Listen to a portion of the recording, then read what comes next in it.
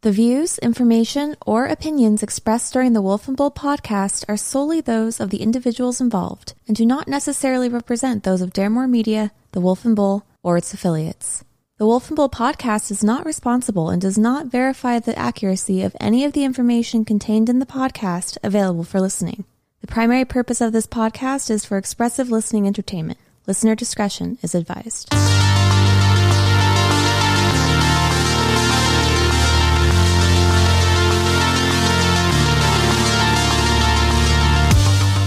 Welcome to the Wolf and Bull Podcast, a podcast for captivating conversation without conditions. I am the Wolf, and with me I also have my co-host.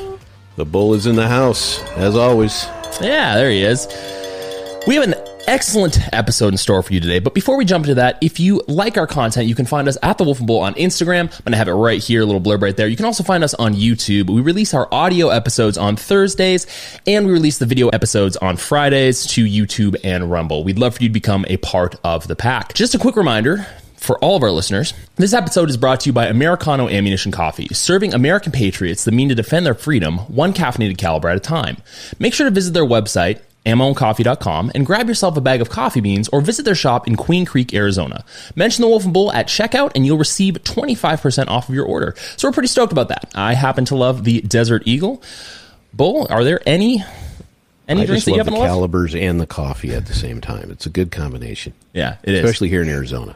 Definitely, yeah. It is probably one of the only coffee shops I've ever been to that actually sells ammunition as well as coffee. They're wonderful people. Make sure to visit them. And on top of that, their coffee is phenomenal. So in store for you guys today, viewers and listeners, we have a very special episode. Joining us on the show today is two-time American Ninja Warrior National Finalist, adventure host, wildlife expert, and conservationist Anthony Porter. Welcome to the Wolf and Bull Podcast, Anthony. What is up, Bull and Wolf? How's it going today? It's going well. Excellent. It's going well. We're very excited to have a conversation with you. Yeah. Good. Awesome. Glad to be here, guys. Yeah, totally. So how have you been, man? You've been all over the place. Were you in Hawaii a few weeks ago? Yeah. I have these sunglasses that I'm sporting today because I found them on a hiking trail in Hawaii when I lost mine like an hour before. Yeah, I just came back from Hawaii, God, was it a week ago? And right now I'm in San Diego. I'm going to go visit the family after this at SeaWorld, which I used to work at SeaWorld, so it's going to be funny to go back there. But, oh, man. Yeah, What'd you do at SeaWorld? I used to be an educator there. So I'd be cool. I had the headphones on. I'd be like, welcome, everybody. This is what we're going to learn about the sharks today. And then I would like pick up like a giant like horseshoe crab and be like, feel the horseshoe crab's carapace. It was like a whole thing. But yeah. And then I'm moving to Lake Tahoe in 4 days. Really? So never stop moving. That is awesome. That is awesome. SeaWorld. I had no idea you worked at SeaWorld. And were you there when they were still doing the Shamu thing and everything like that? No, I was there in 2018 maybe. So I was there for like, I worked there for like a month.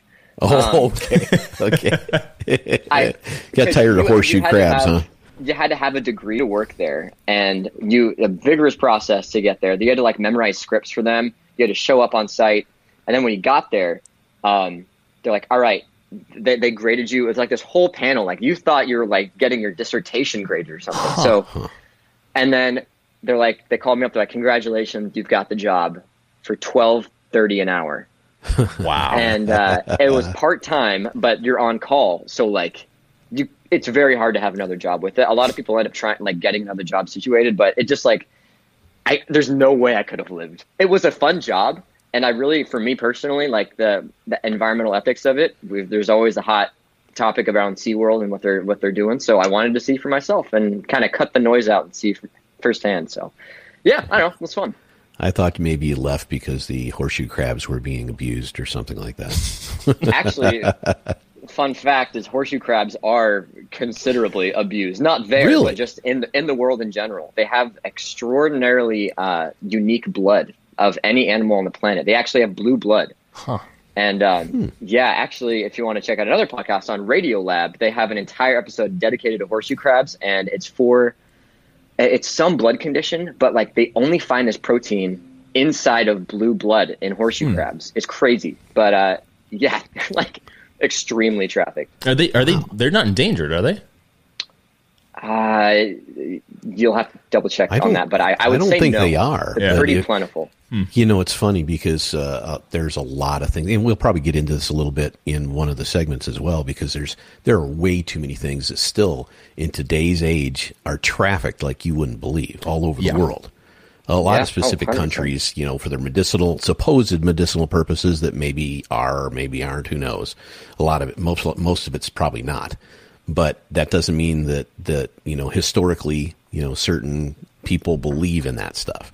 So yeah, and I think a big thing that has been on my mind recently is I mean, it's okay to have a ritualistic practice. I mean, they're everywhere, right? Mm-hmm. But now, as a human society, we're so much more freaking influential. I mean, we're globalized. So imagine this tiny, like, imagine a rite of passage is to kill a boar, right?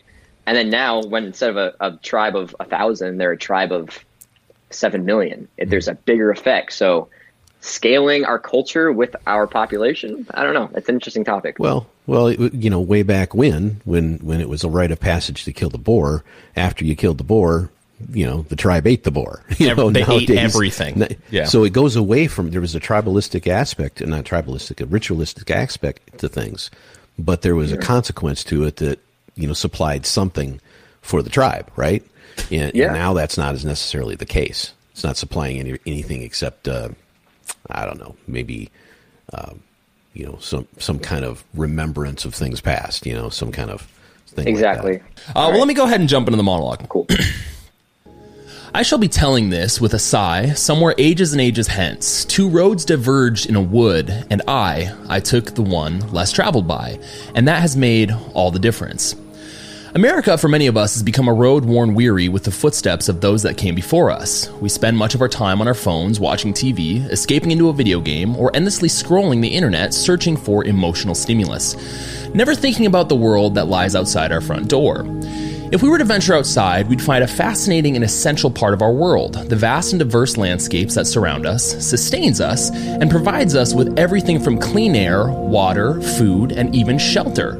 Research published in January of 2020 from Frontiers in Psychology has shown that spending time in nature can reduce stress, anxiety, improve mood, boost creativity, and increase energy levels. As little as 10 minutes of sitting or walking in a diverse array of natural settings significantly and positively impacted defined psychological and physiological markers of mental well-being. On the medical side, being outdoors can improve cardiovascular health and reduce the risk of chronic multitude diseases. Despite all these benefits, our modern and fast-paced lives often provide the perfect excuse to forget how important being in nature really is. Being outdoors is a nice change of scenery, helping us to reconnect with ourselves and with the world, the actual world, around us. Nature breaks us from the constant distractions of life and our daily routines. It allows us to tune into our senses and inner selves. Taking the time to slow down, appreciate the beauty of the world, and be present in the moment. Being outdoors not only allows you to connect with yourself, but it also allows you to connect with the nature around you, building upon your understanding of danger, its importance, and its fragility. Maybe nature is what many of us need more of, to experience what it is to explore again, to witness the natural beauty of the world, to break away from the nonsense that consistently begs our attention. In episode 87, we've decided to invite our friend Anthony Porter on to discuss his experiences as an outdoor expert, professional athlete, and how ethical and effective environmental initiatives can make the world a better place, and how venturing off the beaten path onto a road less traveled can benefit each of us. Very nice. Very nice. I feel like I should get up right now and go for a hike, though. Yeah. I think I'm feeling empowered to do that right now. I feel that too. I also always feel that, but I feel that especially now.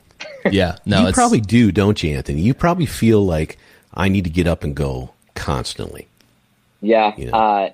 It's a good feeling. My mom's like, "Are you ADHD? Are you ADD? Like, are you just moving around all the time?" Like, I don't want to not move around. It's not like a primal, like, I can't not do it. I just genuinely don't want to be sitting in a chair for more than 6 hours. But or whatever. If you're sitting in a chair for several hours, you want it to be outdoors, right? That's hard. Yeah. Usually, I mean, when I go on some of these listless walks that I like to do, my one goal, especially like when it's 3 feet of snow out, I'm like, today, my goal is to find a place to sit, a nice place to sit. And sometimes, I mean, it's like snow super high. It's actually a challenge. So that's always like, if I have nothing to do and I'm out on a walk, that's like, I'm going to find the perfect place to sit down and just enjoy. So. Yeah, it gives you. So yeah, you're right. It gives you more. On top of that, it gives you more perspective. I feel like, I mean, at least from my perspective, I do a lot of sitting inside. So when I do get outdoors, I'm part of the problem, is what I'm saying. But when I do get outdoors, it's definitely something that I truly enjoy. And I know that the Bull and I, we've been on some adventures together outdoors, and I'd love to continue that. But first off, for our viewers and listeners, if you haven't followed Anthony's Instagram already, at Outdoor Anthony, make sure to do it. He provides some incredible educational and engaging content for anyone looking to learn more about the outdoors. Now, Anthony, I absolutely love your content, and it seems like you've been all over the place lately. Is there anything particular that you've been up to, or anything that you're working on currently? Yeah, man, I have been up to everything. It's been nuts. Yeah, so a few of my videos went viral in like December, and since then, my followership had went from like 3,000, and now I think today I'm at 127,000. And it's just all been like zany, quirky stuff. So I finished up a job in December working for the family business. And then since I got this new job in Lake Tahoe in later February, I've had like a month and a half just to really focus on my craft and relax. And I got to say, like, the times where I have not focused on being viral and not like going out and really making content for other people, when I just started to be an absolute idiot and a goof, that's when people started to pay attention to me. Well, I think you've got a genetic disposition to do that kind of stuff too. If I recall correctly from someone that I know's youth. But I saw one the other day that you did. It was you were like taking the perspective of a couple of different, like an animal or something you were tracking, downwind or upwind. I can't remember exactly how you did it. And I went, oh my God, that is freaking hilarious. But it's funny because that kind of content, it captures attention, and it captures attention to something you're trying to broadcast and teach somebody anyway, which is, I think that's half the battle. You're not just being, I know you said I'm like being a goof or whatever you just said, but if there's a message behind it that people can grab a hold of and actually learn from, and what they're going to remember is Anthony Porter doing some crazy thing in the middle of the woods, but they're going to remember what you were saying. Yeah. Don't be downwind from a predator, right? Exactly. So I try to do that. I try to do my format is pepper in some facts, code it with an absolute ridiculous scenario that you can use in real life. So in this video that the Bull's talking about, I was tracking a version of me with an Indiana Jones hat on that was playing like a Game Boy, but I had like a Buzz Lightyear sword. Because like I have a lot of swords, I have a lot of weapons, but I knew that if I made it super intense with real swords and like arrows and stuff, it wouldn't attract all the audiences. But if I made it with like M&Ms and lightsabers and Buzz Lightyear swords, then, and it got a huge receiving, which was nice. Right. So yeah, I try to be educational and as non-offensive as possible. I don't have a stance in these videos, so it's fun to just make stuff. Yeah.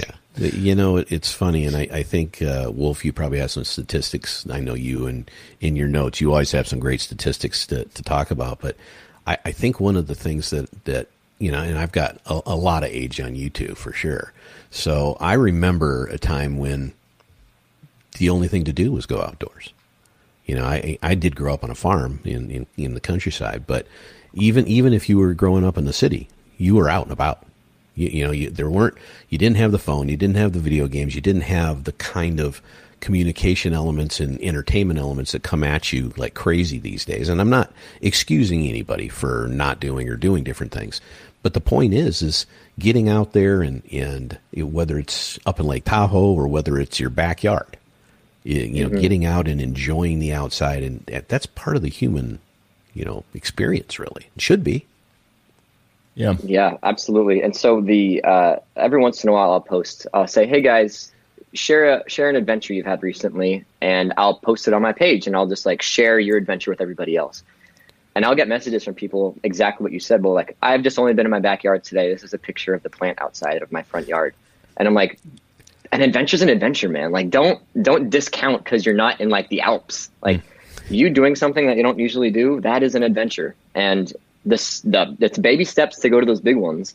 But I think a lot of people, especially on Instagram and on social media sites, they see people like, oh yeah, I've been skydiving since I was 12. Like they're like, oh my God, like I'm nowhere close to that. Like, no, go outside and eat that berry, figure it out. Actually, don't do that. Well, I was going to say, but there's so many levels. The Wolf and Bull Show does not expressly we don't condone agree with that particular eat the berry statement. Eating the berry may result in diarrhea and dying, so don't do that. Well, it's funny, Anthony, because the other side of that is, when you watch this stuff online, there's some absolutely beautiful reels and things of, spectacular mountainside, and they got the music going nicely in the background, and you look at that and go, God, I want to go there. But what they're not showing you, and Wolf and I could tell you a long, arduous story about our hike down into the Grand Canyon and back in a single day, and the people we were with, and the kind of craziness that occurred because of that. But nobody ever sees that. All they see is the look at the Grand Canyon, look at the mountainside, you got to take baby steps. You really do. You got to get out there and take baby steps and understand. At the same time, it's beautiful out there and have an adventure. Also, beware.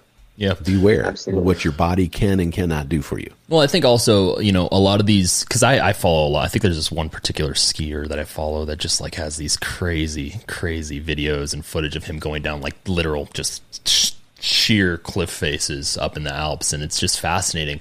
But I think a lot of the videos that are out there that are more made for picturesque purposes give people, I don't want to say like an inaccurate perspective of the outdoors, because it's just as beautiful, if not more so, in real life. But I think to your point, Anthony, they also kind of it creates like this weird separation of, I'm in the backyard seeing a plant for the first time, as opposed to maybe I can also go and do that. Now, for me, when I watch your content, when I watch content similar, I really question or want to know what drove your initial interest in finding, the outdoors and learning about nature and stuff like that. Can you give our viewers some insight into that? I think if you ask a lot of outdoors people, they're going to be like, oh yeah, the first time I read Call of the Wild, or it's a great book. They're like, oh no, my aunt always took me on walks every morning. And I mean, I was a Boy Scout through and through. I mean, I had the skills, not that I was like always trying to go outside when I was like super, super young. I don't know. It was just part of my skill, and I think I took that for granted, having my family just being outdoorsy a little bit. But for me personally, like my personal journey, I had the skills that my parents taught me and stuff when I was younger, but it's going to sound real weird, but video games, because I ended up loving these open world video games where you could adventure around, interact with plants, wildlife, things like Skyrim, this game I play with Jack Black called Brutal Legend. It's a game that Jack Black created where you just adventure around like a forest in a car. And then I thought to myself, why can't I do that in real life? And then you realize there's not a lot of open spaces outside your front door. It's going to be tough.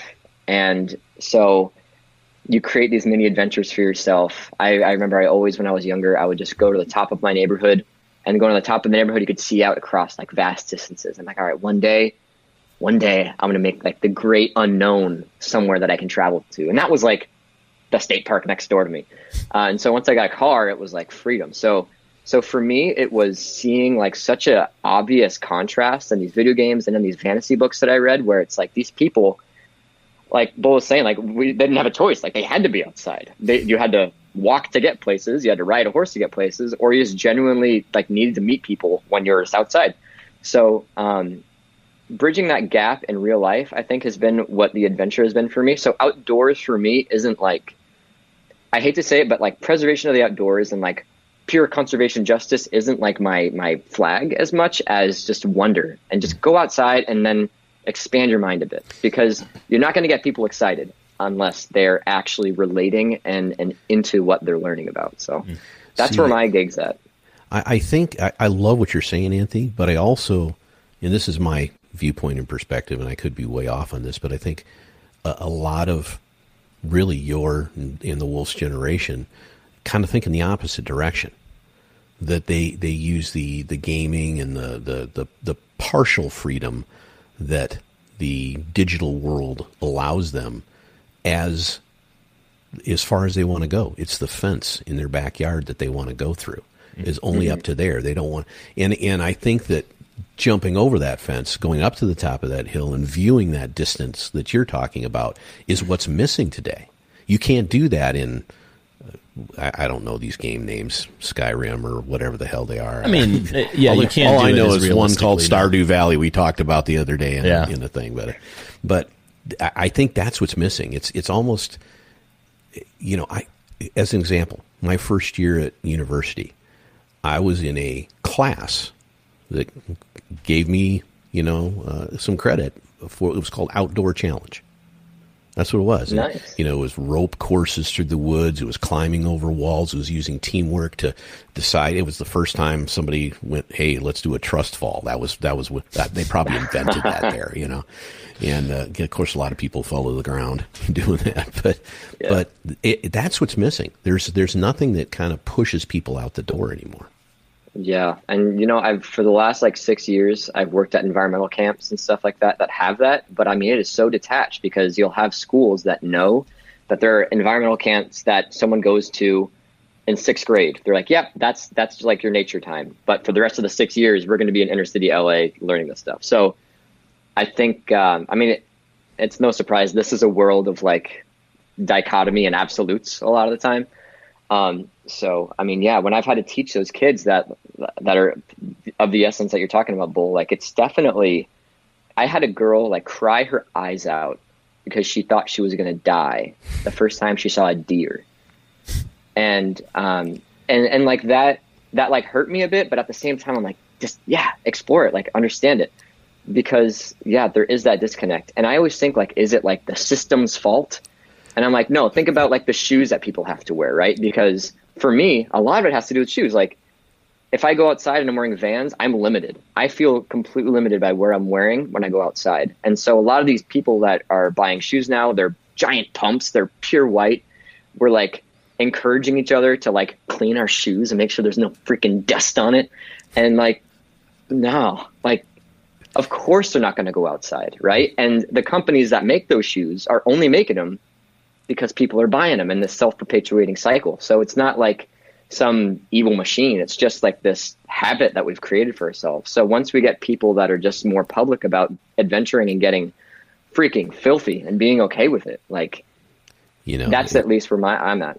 Yeah, it's funny. You touched on something there that I've heard a lot lately, and especially for the youngest generation that's out there right now. And I'm 100% positive the wolf will tell you whose fault this is, and it's us baby boomers that kind of helicopter. No, you guys are responsible for the financial crisis. To fear everything and lock every door. Yeah, and, the fire might come and I don't blame you guys for for everything, just the financial problems. But continue with your analogy. No, it's what I'm saying. I'm saying. It's there's an aspect of fear to things that it doesn't reconcile with reality at all. Mm-hmm. And so sometimes just introducing people to that is, I know, Beowulf, Cam's wife, my daughter, I remember taking her to and this was a leadership camp, but it was in the middle of nowhere back in Michigan. I took her, I remember taking her the first year, and she went kicking and screaming, man. She was so unhappy with me. And the only thing good I did was go on the plane with her so that she didn't freak out by herself. I don't remember how old she was. She would tell you, but she was, 13, 12, something like that. And she would tell you it was the consequences of going and understanding how to jump on a horse and take care of, chores and be out in the country and do the river rafting and canoeing and getting involved with teams of people the same age. She would tell you that she ended up being one of the leadership people there over the years. Mm-hmm. That's awesome. So it's almost like, I hate to say force, but I wish there was a way that there was a dictate in the educational system that required certain things. Well, I think it comes down to the teacher's ability and capacity to actually be interested in whatever they're teaching. I have a very particular quote that I thought was really good from William A. Ward he once said that a mediocre teacher tells, the good teacher explains, the superior teacher demonstrates, and the great teacher inspires. Now, Anthony, obviously, it is incredibly apparent from the content that you make that be it with working with nonprofits that tell their stories or creating science and education videos for all ages, that you're on a mission to inspire others, as stated earlier, to explore roads less traveled. What inspires you and what drives you to express your interest in nature and the sciences to others in a way that's educational and engaging? Yeah, think like a kid. You don't have to sit there with a book of curriculum. I mean, curriculum helps, obviously, but if some kids, like in the middle of class, if you're teaching about wolves and they're like, a butterfly, you explore that butterfly. You do not teach them that there's a wrong way to learn about nature. And so I think getting in the head of a kid and understanding that they're not going to learn linearly. I mean, this is nature. It is the most multifaceted thing in the history of our existence so far. It's not going to be geometry. And to think that a lot of people teach it like you teach a straightforward mathematical like equation, it just doesn't make sense to me. So get in the head of a kid, understand that it's not going to be a straight path. And I mean, for me personally, like you brought up earlier, I love to be with the kids in the thick of it. And so I teach archery. I've been teaching archery for the past like 6 or 7 years. And if at the end of the session, they're thinking they're doing great, they have to face me. They have to shoot against me. And sometimes they win, sometimes they don't. But I do not want to be that PE teacher, right, that just sits on the sidelines and goes, good job. Yeah. Because that doesn't encourage anything. And so bringing that out into the woods, bringing that ethic out into nature, I think if you can be a physical example of someone that is fit, outdoor, exploring nature, that's totally fine, very safe doing it, and genuinely has fun, and then brings out wonder to kids, I don't think there's a wrong way to have that happen. So I don't know. Definitely made a bunch of mistakes at some point. Definitely ruined some things, but it's hard because, like Bull was bringing up, and Beowulf, getting the kid out immediately, you have to make that first contact comfortable, even if you lie a little bit, because they're not going to come back if you're like, yeah, this is nature. Like, we're going to sleep on rocks tonight. Like, they're not going to come back. And so this place I worked at, they bring kids from inner city LA up into like the forest and the snow, and it's like 4 feet of snow sometimes. And these kids bring Skechers in vans, and they're not going to have a good time. And so that was where my disconnect was for that place particularly, is like there's two extremes. These kids are not going to be like bridging this super easy. So yeah, there's a give and take with it, but I would just say you gotta take away some of the fear, some of the obstacles to getting into that natural position, right? So, absolutely. Yeah, well, I totally agree. How do you expect people to be able to, handle themselves if they don't ever do something or ever engage in a way like that? Now, Anthony, and I've been guilty of that too. Is like bringing kids in camping, and I'm like, oh, right, you need toilet paper. I don't need toilet paper, but crap. Right. That's funny. Yeah. Well, right, because you could do as much to turn somebody off if you're not thinking those things through. Correct. That's exactly it. Well, I'd love to talk about your most impactful experience in the outdoors. Do you have any that are like just that stand out in your mind? Oh yeah. Let's see. What do I got? Blue crab blood for sure. Blue crabs are pretty awesome. It was interesting. I think a big one was actually SeaWorld a little bit because, you hear so much about it. They have obviously animals in enclosures, and you can't synthesize an ocean in a tank. Yeah. No matter how hard you try. I mean, you could do your absolute best and spend your entire life doing it. You're not going to do it. So yeah, there are animals in captivity. But let's say, Wolf, right now, you see a dying sea lion on the beach. You call whatever number you find on Google, and that's a government number, and you say, hey, listen, there's a dying animal here. They're going to go, cool. They're going to hang up the phone. They're going to pick up their phone.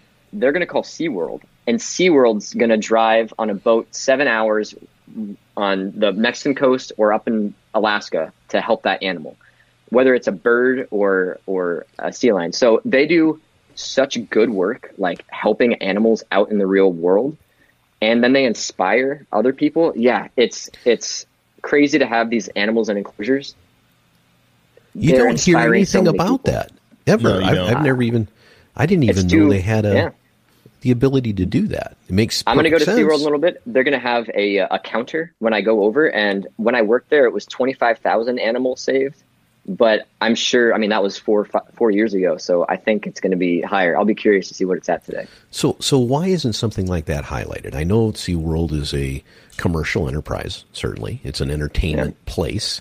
I love it. It's, seeing those, but I, as a patron of something like that, I'm not thinking of the tank environment as opposed to the real thing like you talk about, right? So, maybe what's missing on something like that is really highlighting, not just with a counter, but with some kind of encounter that says this is what we really do and this is what we're really about. Yeah, I think you got to like pay a little extra for it, but there are tours to go to the rehab center that's next door to SeaWorld. But yeah, I mean, making that like super public just as much as SeaWorld, I think is going to be the next step, because there's no legislation for getting new whales right now for orcas. As soon as these orcas are old age and die, there's no way they're getting new ones. So I think that's why they're strategically trying to shift over to like more roller coasters. But yeah, I mean, to have like an open sourced, like not open source, but openly available place to go to see these animals in recovery. Well, I think the zoos do a pretty good job of that. At least the San Diego, the wild, I always call it Wild Animal Park, whatever they call it now up in Escondido there. But and then of course in Balboa, I think they do a good job of exposing the fact that they're trying to save these animals, and it's not just come and look at these things behind fences and cages. Yeah, and you know what? I don't know when the last time you went to SeaWorld is, but there definitely is a big push for that, especially when I was working there. But it's happening. It's just slow, but they're doing good work, whether or not they're telling everybody.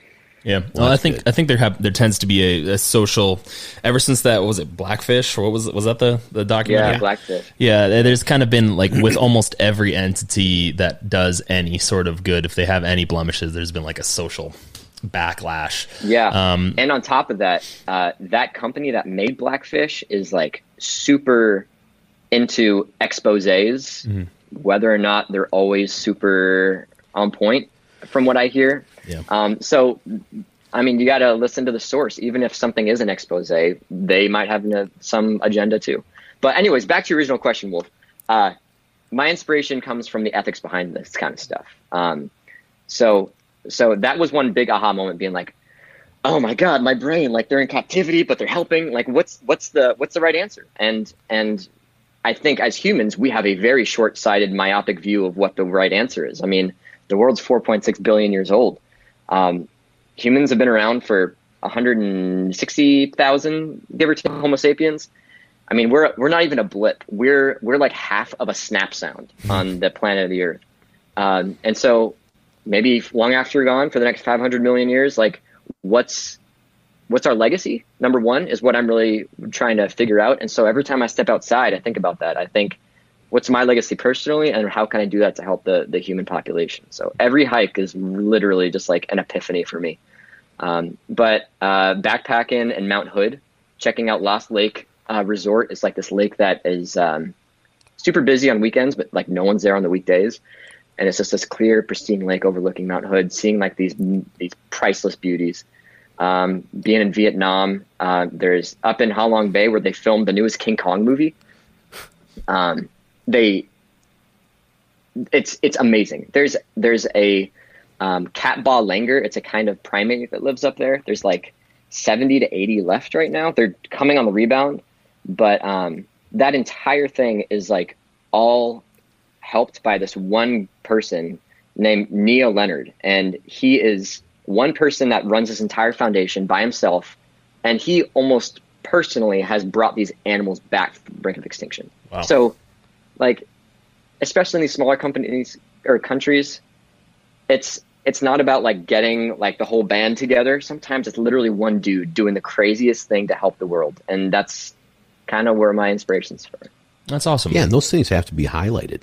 They really do. They have to be highlighted and exposed in a way. Of course, today with the way we can do things, the way we can communicate, the way we, your situation with Instagram, et cetera, that we just talked about. I mean, that's the way to get people to understand what's actually happening out there or what's not happening. I remember you had a something you put on, I don't remember which platform it was, but you were talking about the Great Pacific Garbage Patch and some of the cleanup efforts that are going on with that are long overdue.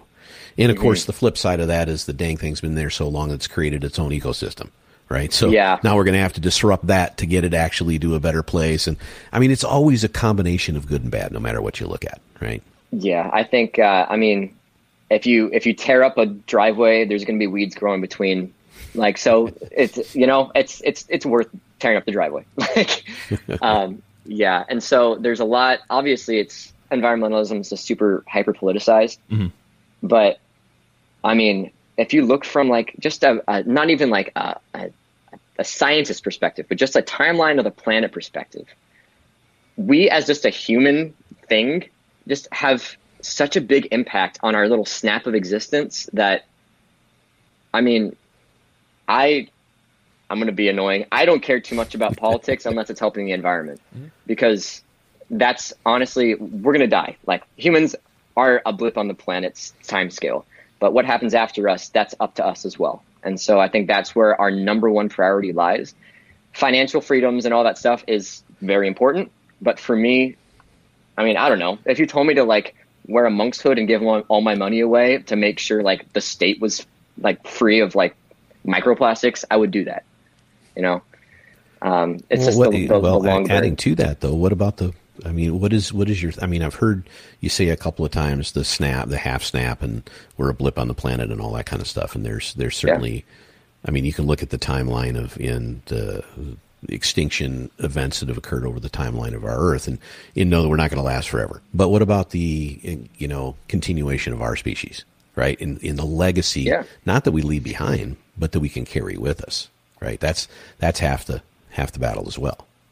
Yeah, absolutely. And so if you think about that, I mean, carrying our species on to like the next stars and going out there, imagine meeting another species and they're going to be like, yo, you guys made it too? And we're like, yeah, we did it. And they're like, yeah, so tell us about your world. And we're like, oh, yeah, we killed it off first before we left. Actually, we used most of it to make a spaceship. But there were some great animals. Oh, we have books. Like, you got to think about our validity as a species if we're not actually taking care of our mom, right? Yeah.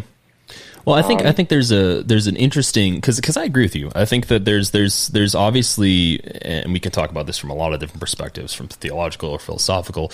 There's obviously a need to take care of, for lack of a better term, your room, right? You want to make sure that the things that you have, the things that you are blessed with, you take care of so they last longer and they benefit you and potentially those around you.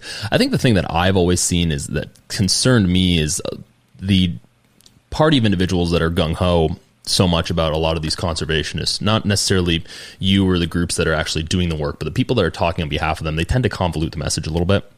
And so my concern is we have a lot of individuals who are now very hyper focused on something, in so much that rather than taking the time to have an open discussion a little bit more, they seem to be jumping the gun. What would be your perspective on how not only can, you know, our leaders, but potentially individuals like yourself, how can we make a cognitive and conscious ethical move to change things so that if there is any backlash of tearing up the driveway, it doesn't completely, you know, destroy our ability to leave our home, if that makes sense?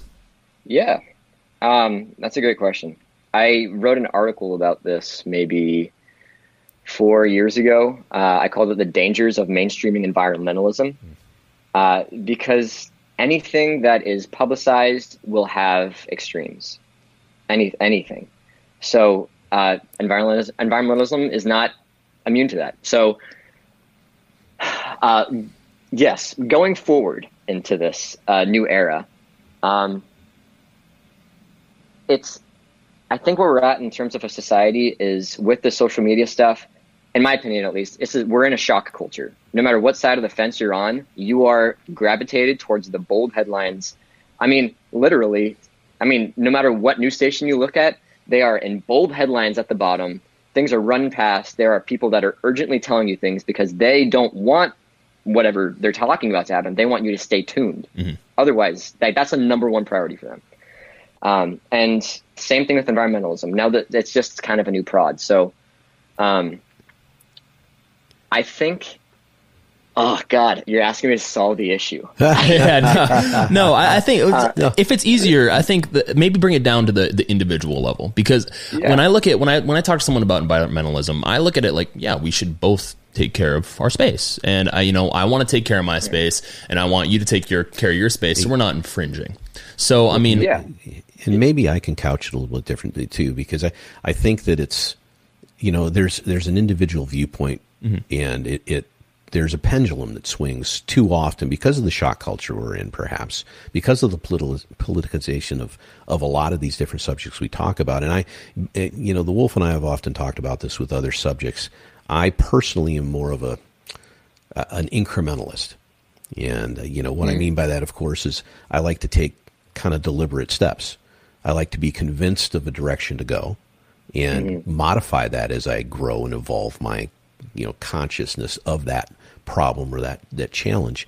And I like to take, steps in a direction, but I don't want to do it where I absolutely burn the current house down that has been created.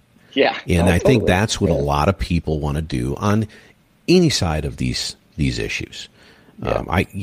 I love the outdoors.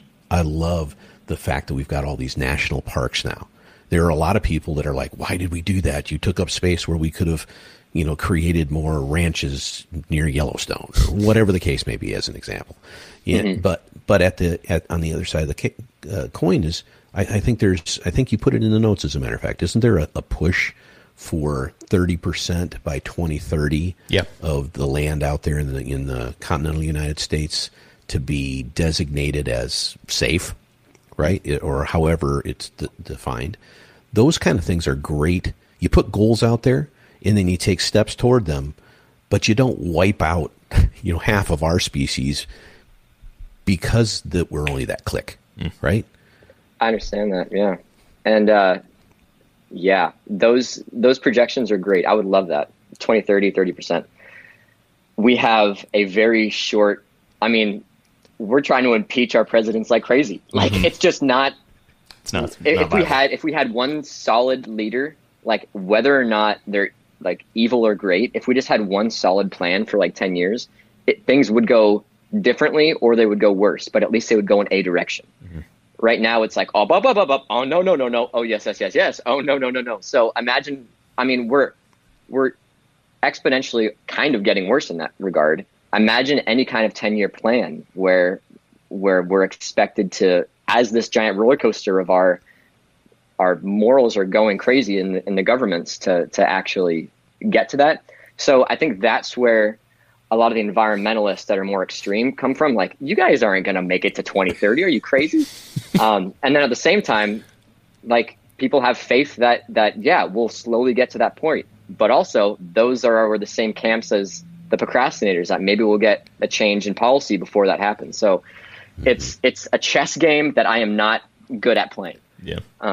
But to your point about the incremental thing, yes, I would add a caveat that we are an exponential race. We increase technology exponentially. We industrialize exponentially. We populate exponentially. So an incremental plan is all good and well as long as you accommodate that trajectory, which I don't think we're doing. I would add, though, to that, or maybe counter that a little bit, is I agree that there's a trajectory that needs to be evaluated and understood. And I don't know if you've read the book, The Tipping Point, Gladwell, in the past. Maybe you have, maybe you haven't. But I kind of view it the same way. There's a rise in whatever direction we take, via policy or via where the conscientiousness of our population is going, whatever the subject we want to talk about. There's this slow rise in understanding of what we want to do. And then there's kind of a tipping point where it rises dramatically and hits that trajectory that you were talking about. And you've got to be conscious of that. And when that trajectory comes in, you've got to be adept enough to deal with it and change policy and move toward that in a more rapid manner or in a slower manner, depending on what we're talking about. But I think my point is that because of the back and forth nature of our government, because of the policy, because of the immediacy of the information coming at us, that it's, okay, let's burn it down. Let's build it up. Let's burn it down. Let's build it up. Whatever we talk about, it's every 2 to 4 years that conversation goes on and nothing actually gets done except fighting, right? So I completely agree with you. And I think if everybody went out into a frickin' meadow up in Lake Tahoe and sat down and got in a nice little circle and saying kumbaya and talked about this a little bit, we'd probably be better off. Yeah. Yeah. You're absolutely right.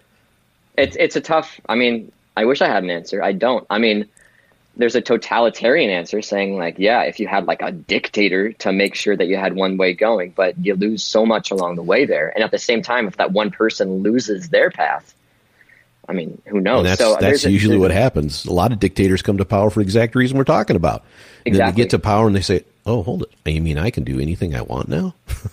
Yeah. So I don't have an answer. However, mutual arising is something that comes to mind where it's just in the background. Like, I mean, climate change wasn't a talk when I first was like learning about it. I remember our debate coach was like, climate change is not real. You do not teach this in our debate class to like all of our students when they were preaching it. Because, I mean, we had to choose the other biodiversity point for one of these debate topics. But he's like, do not use that argument. We do not believe it in the school. This is 7 years later, and it's like recognized by every major country. So, yeah, it's something to look at. But overall, it's just this. It's on the table. It's a topic that needs to be talked about. There are extremists that are really discrediting both sides, 100%. But in the meantime, everyone's learning about it. So we just want to make sure it's not like an Al Gore thing where everyone's like, oh, Al Gore's a quack, so we're not going to listen to him anymore, and then discredit everything that he previously talked about. Well, I think it's important to recognize, and I think you said this a little bit earlier, Anthony, is that our impact on our world is much greater than any other species that's been on this planet that we know of, right? Ever. And if you recognize that, first of all, you got to recognize that the climate's always changed. One way or another, but the reasons, the exacerbation of that change is part of our impact on this world. So the two things don't have to be mutually exclusive. You don't have to be on one side of this camp or the other. Yeah, if I could talk on that. Absolutely. If I could talk on that climate change point. Yeah. I mean, there's so much more evidence coming out about, the climate's changing like crazy. And whether or not even the most like cynical people that don't think that we're affecting the climate do say that we are contributing in some manner. If it's 1% or 75%, it is happening. We are contributing vast quantities of something, right? But is it actually enough to change it? And I mean, my philosophy is, why the hell are you arguing it? Why aren't you just like helping it? Like if you're like, oh, no, like, yeah, I'm stabbing you, but it's not killing you. Like the argument isn't if we're going to die. The argument should be how optimal can we make our planet? Like how great can we make it for our kids? It's not about like the doom and gloom. Like, are you right? Are we going to destroy the world, or are you wrong? Are we not going to destroy the world? It should just be like a general stewardship thing. Like, is that too much to ask to just be like, listen, this is just something that I think we should all pay attention to? I think that society, and there's many camps to like figure out how to do that too. So sorry. Well, no. I apologize. I interrupted you. I think societies get to a certain degree of affluence, and they have to take a different tact. Excuse me, on their stewardship. Apologize for that. Now I've got technical problems myself. The contribution of carbon and a lot of the things that are contributing to the climate change we're talking about come from societies that are trying to bring themselves up to a level of economic affluence that we have. And that's a challenge. But the question is do you, when you're in a society like ours here in North America, do you ignore the fact that you're already at a place where you can start to do something about these things?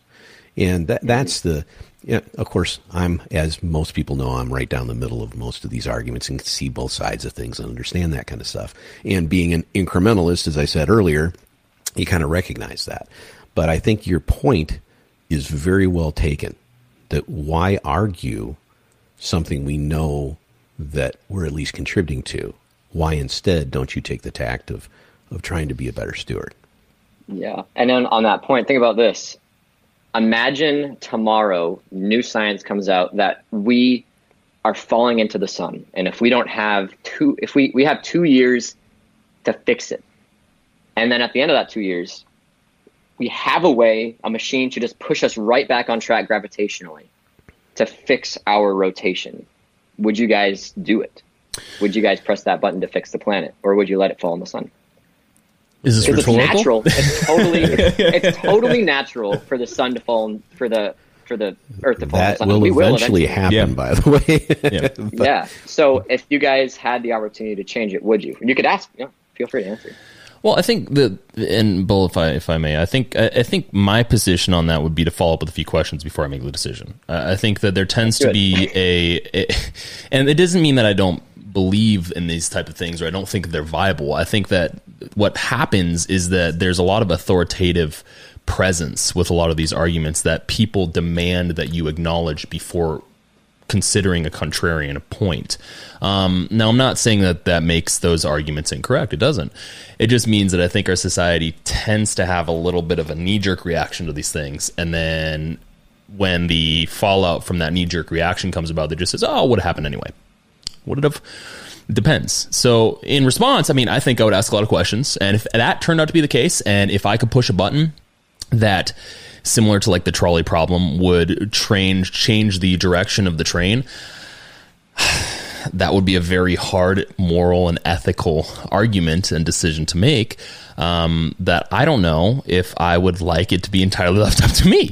So to answer your question, I take a lot of time to think about it. But I do think that there are some things in society that we can do collectively together, in moving forward in an ethical and a consciously intentional way that I think are viable. And then there's a whole bunch of other stuff that people tend to just convolute into the message anyway, which, to your point, kind of discredits both sides.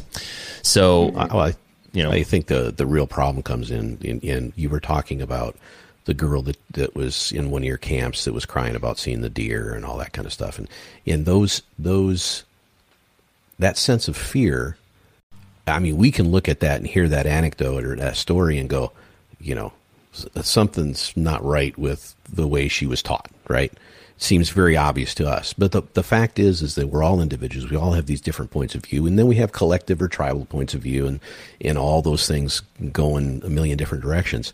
So the problem is something, Anthony, that you might see perfectly clearly, because you're out in the woods and doing your thing, and you're a naturalist and you understand these things. You have a perspective, a worldly perspective, by the way, which 99% of the population of the world does not have. Yeah. And so you have a perspective that gives you something that says, hey, this is obvious.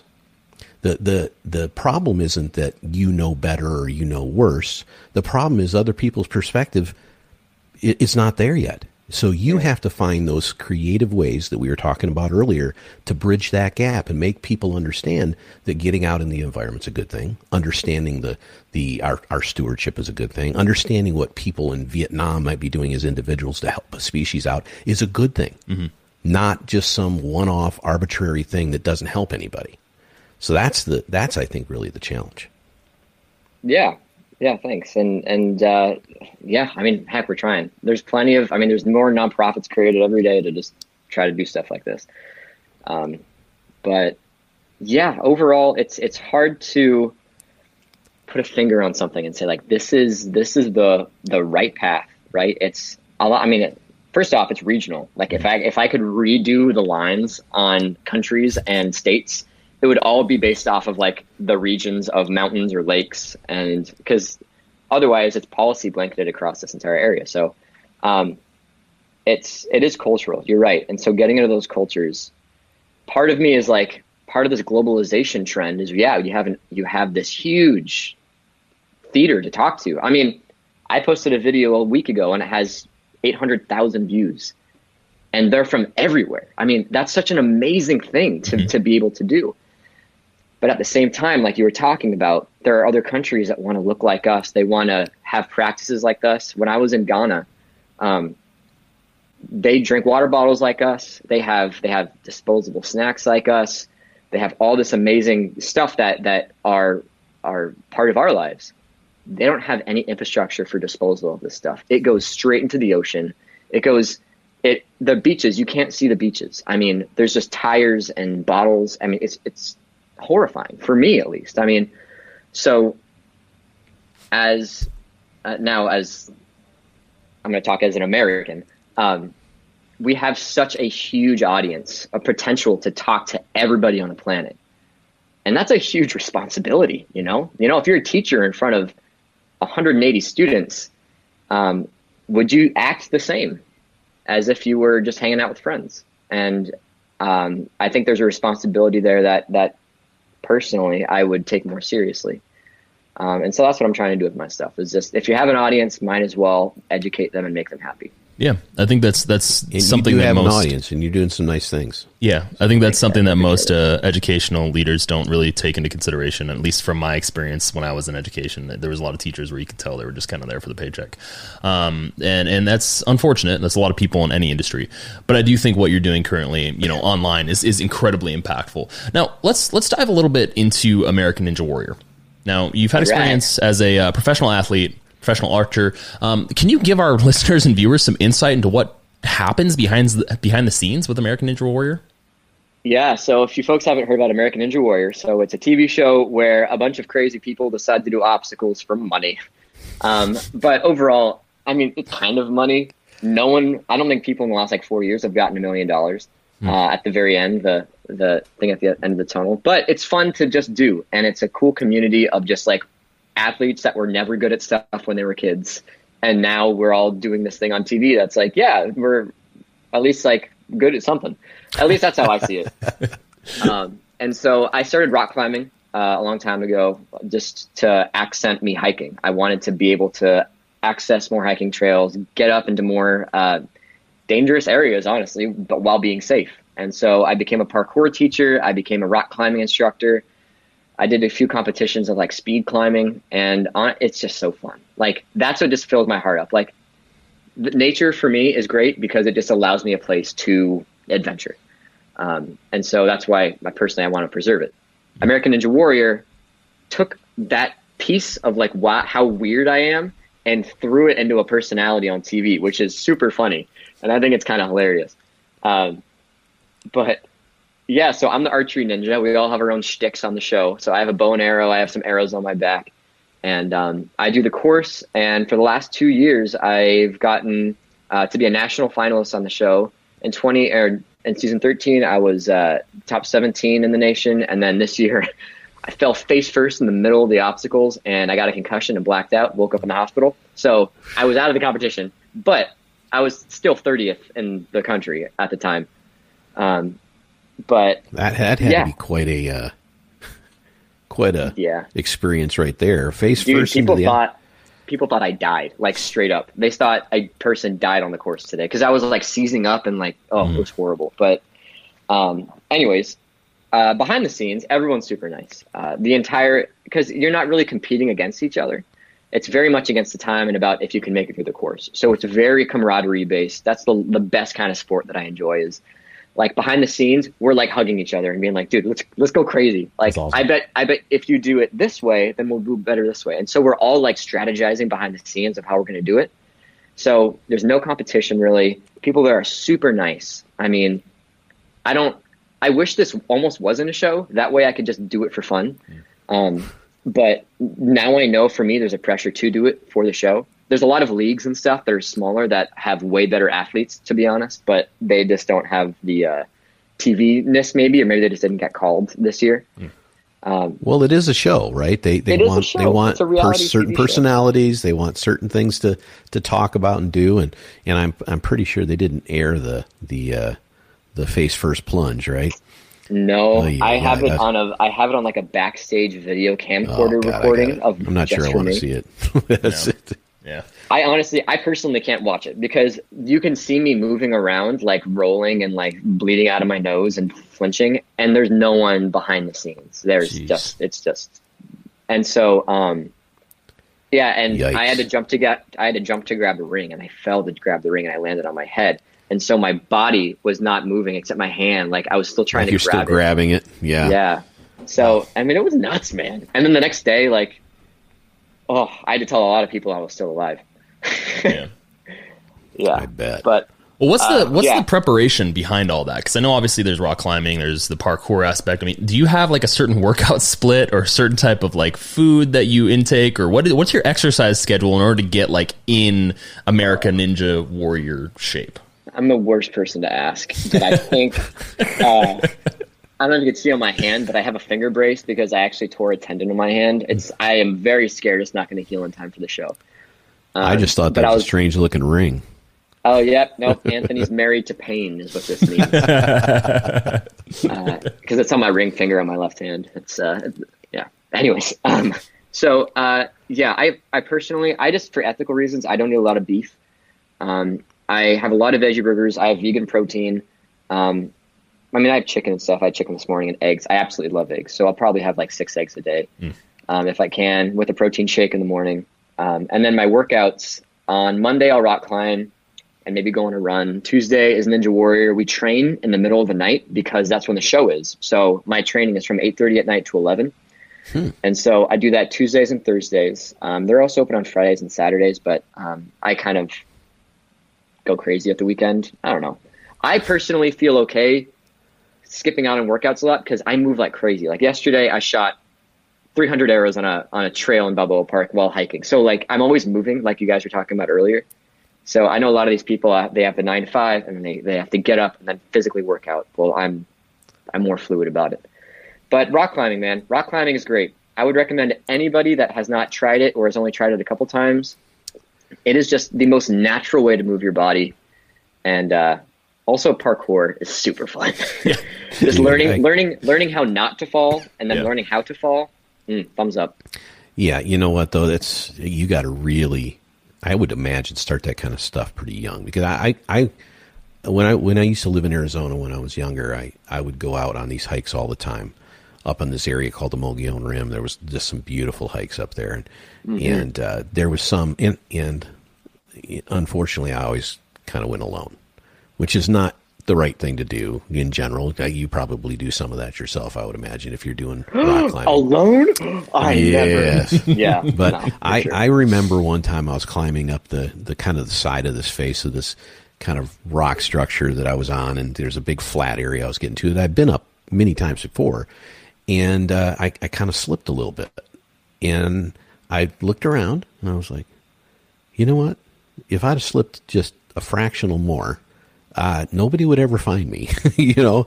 And I was like, what the hell am I doing this by myself for? You would have been on a milk carton. From the other side of that, it is exhilarating. It is exciting. And it's something I knew I could do. Now, as you get older, you still think you can do that stuff, and you really can't anymore, but you still think you can. So there's danger involved, of course, but there isn't anything. Absolutely. And I think a lot of the people end up doing those things.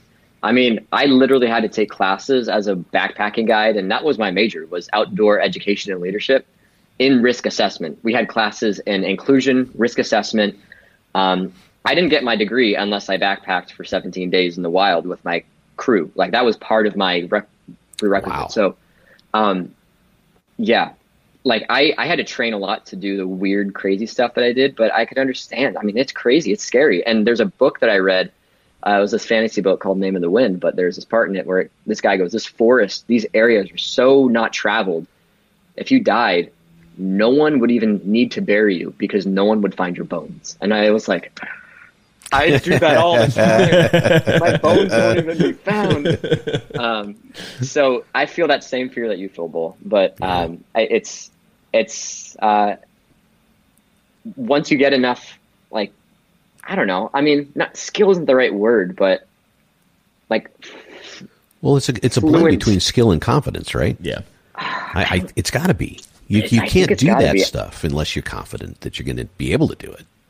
Yeah, for me though, I guess there's a level of confidence, but there's like a fluidity to it where it's like, I mean, just as we're talking English right now, I mean, I feel that with doing things like rock climbing and moving, that people, it would be like gibberish to them, right? So it's a fluency. I mean, it's hard to say. I feel like confidence doesn't quite capture it, but it's just like doing it so much to where it's totally fine. Like up on the Mogollon Rim, right on the corner of the Colorado Plateau where you're talking about. I mean, there's cave dwellings of tribes out there where there's rock holds going up 200 feet, and that's how they just get out of their house in the morning. Like, it's a totally different vibe, and that's the fluency that, I mean, we have a capacity to do, but sometimes we just don't tap into it.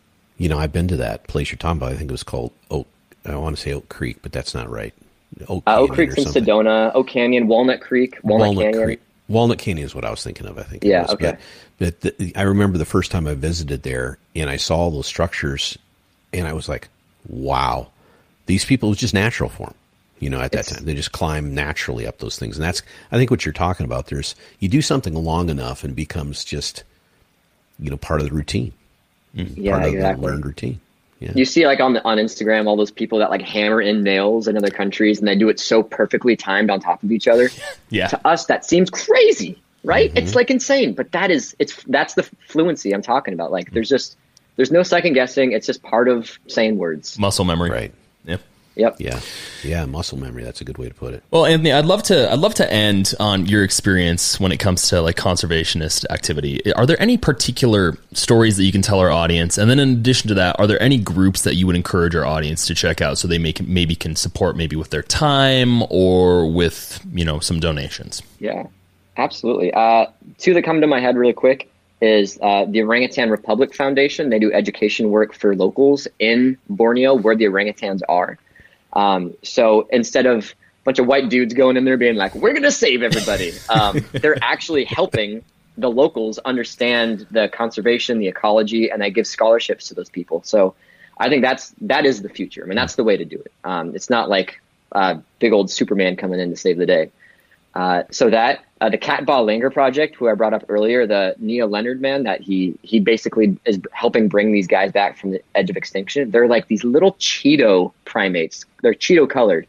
They're so bright orange. They're crazy. You got to look it up. But they're up in Vietnam.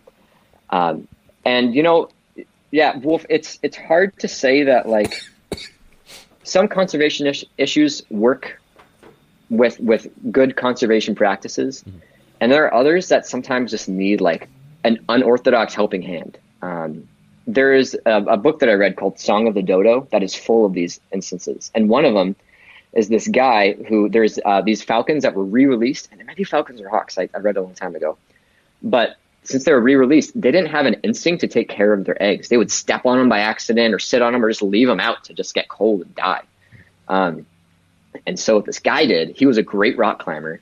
He would climb up to these little holes in the sides of cliff, find the eggs, replace them with fake eggs, and I don't know, birds could do whatever they want to those. They could smash them or just break them, and he would take care of them until they were about to hatch. He would climb back up the side of the surface, switch them at the last second, and this population went from like 25 to 350 just by this one guy doing that. So, I mean, it's not like as much as it is about like marching policy and putting up a flag somewhere. Mm-hmm.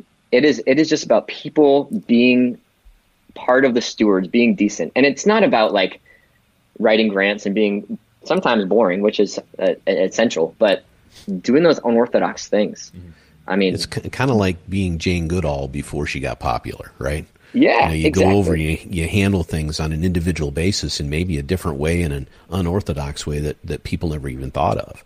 And that makes such an initial impact that who knows, 20, 30, 40 years from now, the policies change to a way that reflects a better stewardship of those, possibly, the people not people, but the animals on the edge of extinction. Mm. Exactly. And so, I mean, that's a great example of Jane Goodall. Like when she was younger, imagine how alone she felt in terms of conservation, right? I mean, she literally had to pick up a gun, like to make a point. And if she could see, I mean, she's alive. Yeah. If she sees where we're at now, I mean, I'm sure she would be very happy with the progress that we've made. We definitely need to make more. Mm-hmm. But, I think that's kind of, at least for me, that's a nice perspective, being like, even though we think we're a trash can of a society right now, like she probably is very happy with where we're at, and that people are actually listening and understanding where the stakes are at now a little bit more than previously. Yeah. Well, I think we all can get better, and I think we will. I personally, to the Bull's point, he's an incrementalist. I'm an incrementalist as well, but I also am a humanist. So I really believe that we have the capacity to change, we have the capacity to advance and become better, and especially with paying attention to content like yours, learning from content like yours, and making a personal and independent change brought on by the inspiration that you provide through your content and through your education. I mean, I don't know about you, Bull, but I think that's a pretty good end for the episode. Yeah, absolutely. And by the way, as a Bull, of course, I respect tremendously anybody that decides not to eat beef for ethical reasons.